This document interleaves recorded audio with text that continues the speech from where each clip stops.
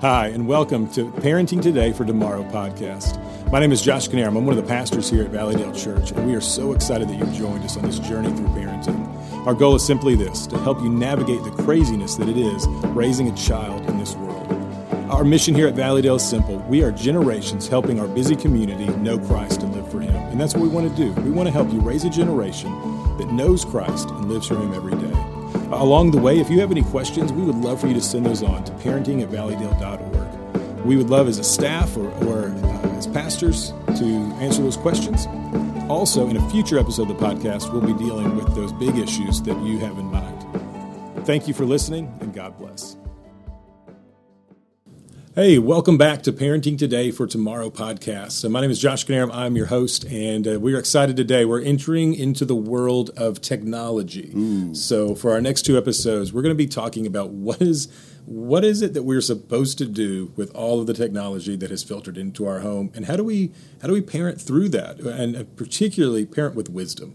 Right. And we're going to dig into that. Technology is just one of those things that is all around us, and we've got to be wise if we're going to use that. I'm joined here by Chuck McCammon. He is our children's pastor here at Valleydale, and we shared some wisdom on boundaries in the past episode, and we're going to talk about boundaries probably in the next episode when it comes to technology. But today, we're just going to get a good overview and really just try to pursue this idea of awareness, because the first step in parenting with wisdom on technology is awareness.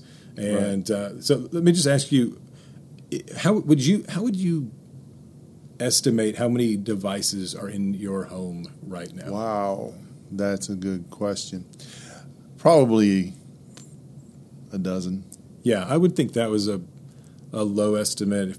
Some of them are dumber than others, but there's a lot of devices in my home.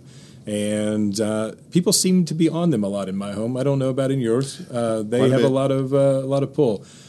Get a lot of usage. Yeah, they do. In fact, so Common Sense Media is a great resource for parents who are trying to figure out good content. Sure. But they also do some studies. There's a new one that actually just came out very recently that talks about how much time kids spend on screens. And I think it was something about, if you are a preteen, it's about 5 hours a day, and a teenager is upward about 7 hours a day. And that doesn't include homework time. So they're being used. It's present. It's in our homes. It's all over. Sometimes it's required for school. We had to buy a Chromebook for classes because that's what we had to do. Well, that's when my kids got phones, because they kept having to pull them out in school. Yeah. So sometimes it's just it's a necessary part of life. So there's a couple things I think are really helpful for us to establish, though. And when we begin to deal with technology, we can't approach it with fear. No, because it doesn't matter if we do or not; it's still there. But also, it's unavoidable. Technology to me is unavoidable. I think a lot of parents are so nervous when it comes to technology because all they hear about, and to their credit, it's a lot of what we hear about is how the technology can be used for evil. Right. I make jokes about certain apps that are for evil and kind of believe it sometimes with our students. But I do think that as parents, we tend to skew towards the negative side of technology, and we think, oh, this is ruining my children, or it's killing their attention span, or it's providing them opportunities to see things they shouldn't see. But we can't operate out of fear because it's unavoidable. Also, we talked earlier, it is neutral. Technology is a neutral thing. In fact, technology has always been around, and we've always had to adapt to it. Mm-hmm. When cars became a thing and teenagers started driving, parents had to figure that out. And here we are. Now we're trying to figure out a whole new level. Behind us is a campfire. Yeah. At one point, that was a new technology. That's right. And parents had to teach their kids and they taught how not to burn themselves in the fire. And how to the perfect marshmallow, not to burn it, but to brown it. That's something we're still working on in my home. We're almost there. Had a bonfire last week with the students.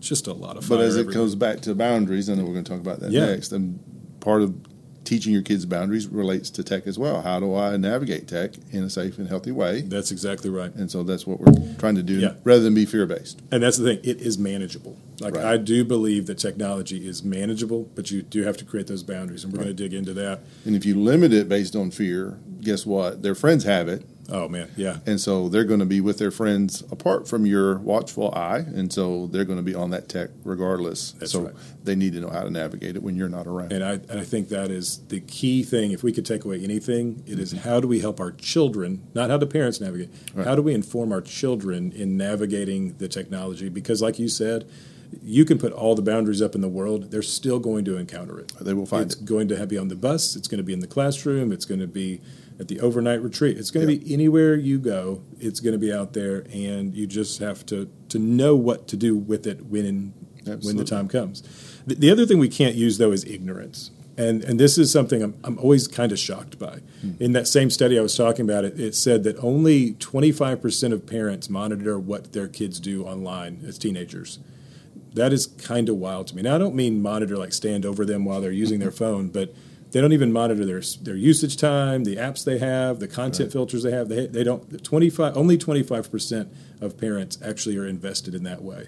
Mm-hmm. Well, that's a scary thing because there are some things out there that are not very wise to use. Your kids don't always know what is appropriate and what's not. It's just one of those things you got to be invested in. Well, when you and I grew up, your parents knew everybody you knew. That's right. For a large degree.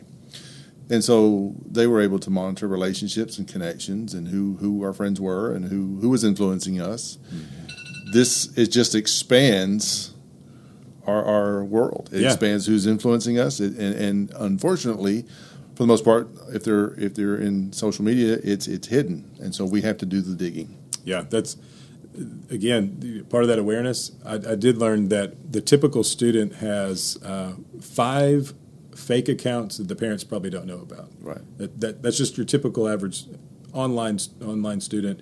Not that they're doing anything wrong with those things, but that they have them, and that's good awareness. I do think that technology, we can't be ignorant, partly because I know we just talked about not being fearful of it, but we do need to be responsible with it. And because it can be dangerous. It can open up pathways for kids to see things they shouldn't see at that age, conversations with people they shouldn't be having conversations with. Right. So it can be dangerous. It also has to be limited.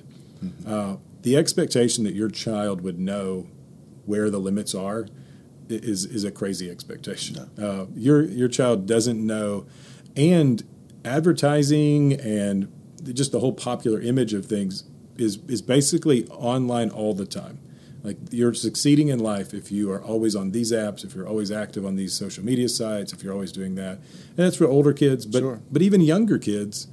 If you give a child a tablet full of shows and things to do and expect them to figure out when they need to stop, it's just not going to happen. Right. And when their peers are talking about the things that they're seeing and experiencing and watching, they want to watch it too. Oh, and absolutely. Their peers may not have the same supervision or same standards as you. Yeah, and that's right. Well, and that's a huge part of all boundaries and all parenting, but particularly when it comes to technology, because not everybody shares your values. Right. And I think we know that, but it has implications for parenting. Sure. Because when you send someone over to someone else's house, they may not share your sensibilities. And sometimes people that you think do, don't.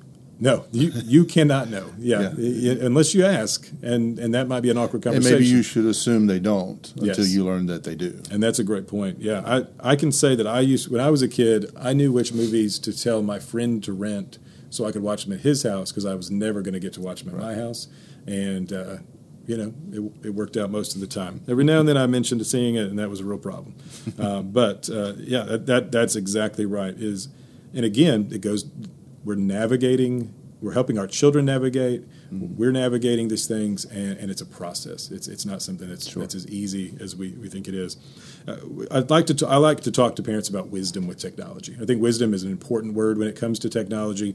And the first thing about wisdom is just knowledge. We talked about awareness. Mm-hmm. One of the big things about awareness is that we do need to know what our kids are using. So really practically, we need to know how much time they're on these devices. The same way you need to know how much time they're outside, how much time they're eating, how much time they're sleeping. If you know those things, we're not really to the point where we monitor that very well. And so we need to know not only what they're doing and how much they're doing, but how they're being influenced by it.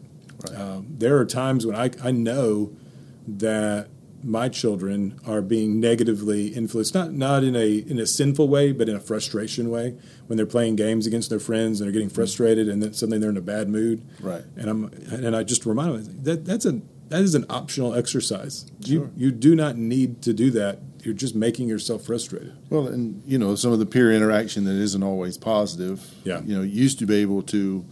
It was left at school at the end of the day. That's right. And you come home and it's a safe place, and life goes on. But now those friends are ever present. Oh, it doesn't stop. It never stops. And so there's got to be a time to kind of put that away. That's right. And get away from that influence. Yeah, and to understand the effects it's having. And that takes some investment and awareness for sure. Sure it does. You have to ask those questions. Again, how often they're using it, what devices they have. I had a conversation a couple years ago with a parent who said, hey, my child doesn't have an iPhone. They have an iPod Touch, so that they're safe. And I hated to break it to them, but they're Wi-Fi enabled with browsers and everything. I mean, they're basically a phone if you have Wi-Fi. And they had no idea, and had to have some really big conversations with their child about usage and all of those things. Sure. So what devices are out there? And then, for the parents of older kids, the social media impact, I think, is an incredibly interesting thing. There are so many studies on how social media, for younger kids, especially middle school age kids, how it is really hard for them to navigate this. It is creating an environment in a world that can be kind of tricky for them to understand. That they love the immediate feedback. They love knowing that people like the things they like. But they're also often crushed by knowing that they're not part of things. Sure. I have a lot of our students that they get pretty upset because they see a picture of every friend they have at a party, but they weren't invited. And now, normally they would never have known, maybe until they went back to school. Now all weekend they know they have to deal with it, no conversations to have, and it's just really hard. But studies continue to show that especially younger kids who get it maybe even before they're supposed to have it, actually have some mental health issues because they feel a little less worthy. They have a lot more insecurities, and as a student pastor, we try to really think through that and what is the impact that this media is having on them. Well, another impact it's having is shortened attention spans. Sure. When you want your child to be able to focus in school or focus on a Sunday in church or any other time, they've got to devote some time and energy and thought. Yeah. And focus to one thing. Everything in social media is bite-sized and fast, right. And it does have an impact. That's right, and it's even adults we love it. We have great interaction, and so there's some positive things, and that's one of the things I really struggle. Every time I talk to parents about technology, I feel like I'm making everybody sad. Like it is so depressing. Everybody leaves my little seminars, and they just seem defeated, and I hate that. But sometimes that is how we respond to realities. And sometimes reality is a little darker than we wanted to believe. And our kids are being forced to face a world that simply exposes them to things at a much earlier age than they've ever been exposed before. And so I don't want people to be sad. And I definitely already said I don't want them to be scared. There are some really positive parts of technology, too. I love that we have resources out there. When I have to do homework with my children, I just go straight to YouTube and I figure out math problems and I figure out all this stuff. And when I give them resources, we're learning piano with apps. So there's some really positive things. So with knowledge, we also need to understand that we need to be knowledgeable about the positive sides and the good things that technology can bring. The informational shows that are out there, the things that even our youngest kids can already start learning. We watched a show called High Five, which is very hard to find. I think you have to find the DVDs or some weird online thing. But it was really fundamental to our kids learning how to read and how to memorize things and learn. They still know a lot of the planets and things because of the show. So technology is not all bad, and there's some great things, but we have to know where to find it. And it's like any other area of your kid's life. When my oldest was coming up, he was interested in karate. Yeah. I never had an interest in karate, but all of a sudden, because I have a child who does, now I am. Yeah. And so I began to learn a little bit more about karate, be invested in karate. Yeah. Wasn't my interest, but it was interesting to him, and I needed to be interested as well. Yeah. Same principle with the technology. I need to know and be interested in what my kids are interested in That's that a aspect. Great point. Yeah. Listen, there is no excuse. Like we did not. So I didn't grow up with it. I got my first computer when I went to college. I didn't grow up in the internet age. We had internet. We had internet enough to go I would click on a website, go downstairs, make a snack, get a drink, come back up, and it was almost loaded. Like that was how fast the internet worked in my house. Right. And now I didn't grow up in it, but listen, that's no excuse. I've got to know. Like we really as parents need to be technology experts, and we have to work at that because we have to know what's going on in the lives of our kids and the tools they're using, and sometimes that can be really intimidating, but it's just important because we're allowing our kids to journey into areas that are unknown in a lot of ways, and they don't know how to handle it. And if we don't know what they're doing, we're not going to be able to guide them and walk with them. And so we've got to kind of take that plunge. And just because you're not techie or because you don't understand technology, at this point, it's really not an option. Like as a parent, you have signed on to become a technology expert because that's the reality that we live in. Right. It's a technological world. And so I think that can be really helpful. Well, and the less savvy tech person can do what you've done with math. Yeah. Go on YouTube. Yeah. And nobody would ever claim that I am savvy with math. That is for sure. But you can learn all about things. But you can, you can figure it out really fast. And that's a great point. Like just say, hey, child of mine, how do I get on YouTube? Where is the search bar? And let's just start. Let's learn about technology. Right. And you can do it from other parents. There are a lot of resources you can learn about these things. But again, knowledge is that first step. Knowledge is the first key. You have to understand if you're not trying to learn of these things, if you're not trying to stay on top of it, then you're going to fall behind, and your child, again, is just kind of wandering into a land by themselves. We would never let them do that in real life. But for some reason, we're still not sold that it's necessary in the digital life, and it 100% truly is. A couple resources I would recommend for that. Common Sense Media is a great website. We just talked about that earlier. That can give you some really good understanding of things. A couple other resources that I like to recommend. There are some focus on the family resources. You can go there and find some reviews for content because we haven't even gotten into content and how to understand discernment on what kids are watching. That's a whole nother thing of technology because not all of that shares our values. You'll be shocked to learn that some media is not Christian values. But those kind of websites. Taylor Swift's not Christian? Is what not all the time. Some of those things don't maybe lead you to the values that you're trying to create in your child. Yeah. So you just got to be careful with that.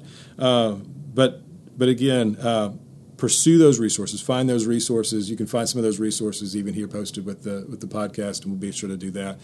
But this has been a fantastic conversation. We're going to continue the conversation in the next episode as we talk a little bit about more of the practicalities of setting those technological boundaries, and this is the scary part, of modeling those boundaries. Oh, that's the worst because I realize I am the chief of sinners a lot of times when it comes to technology and boundaries, but we're going to do it.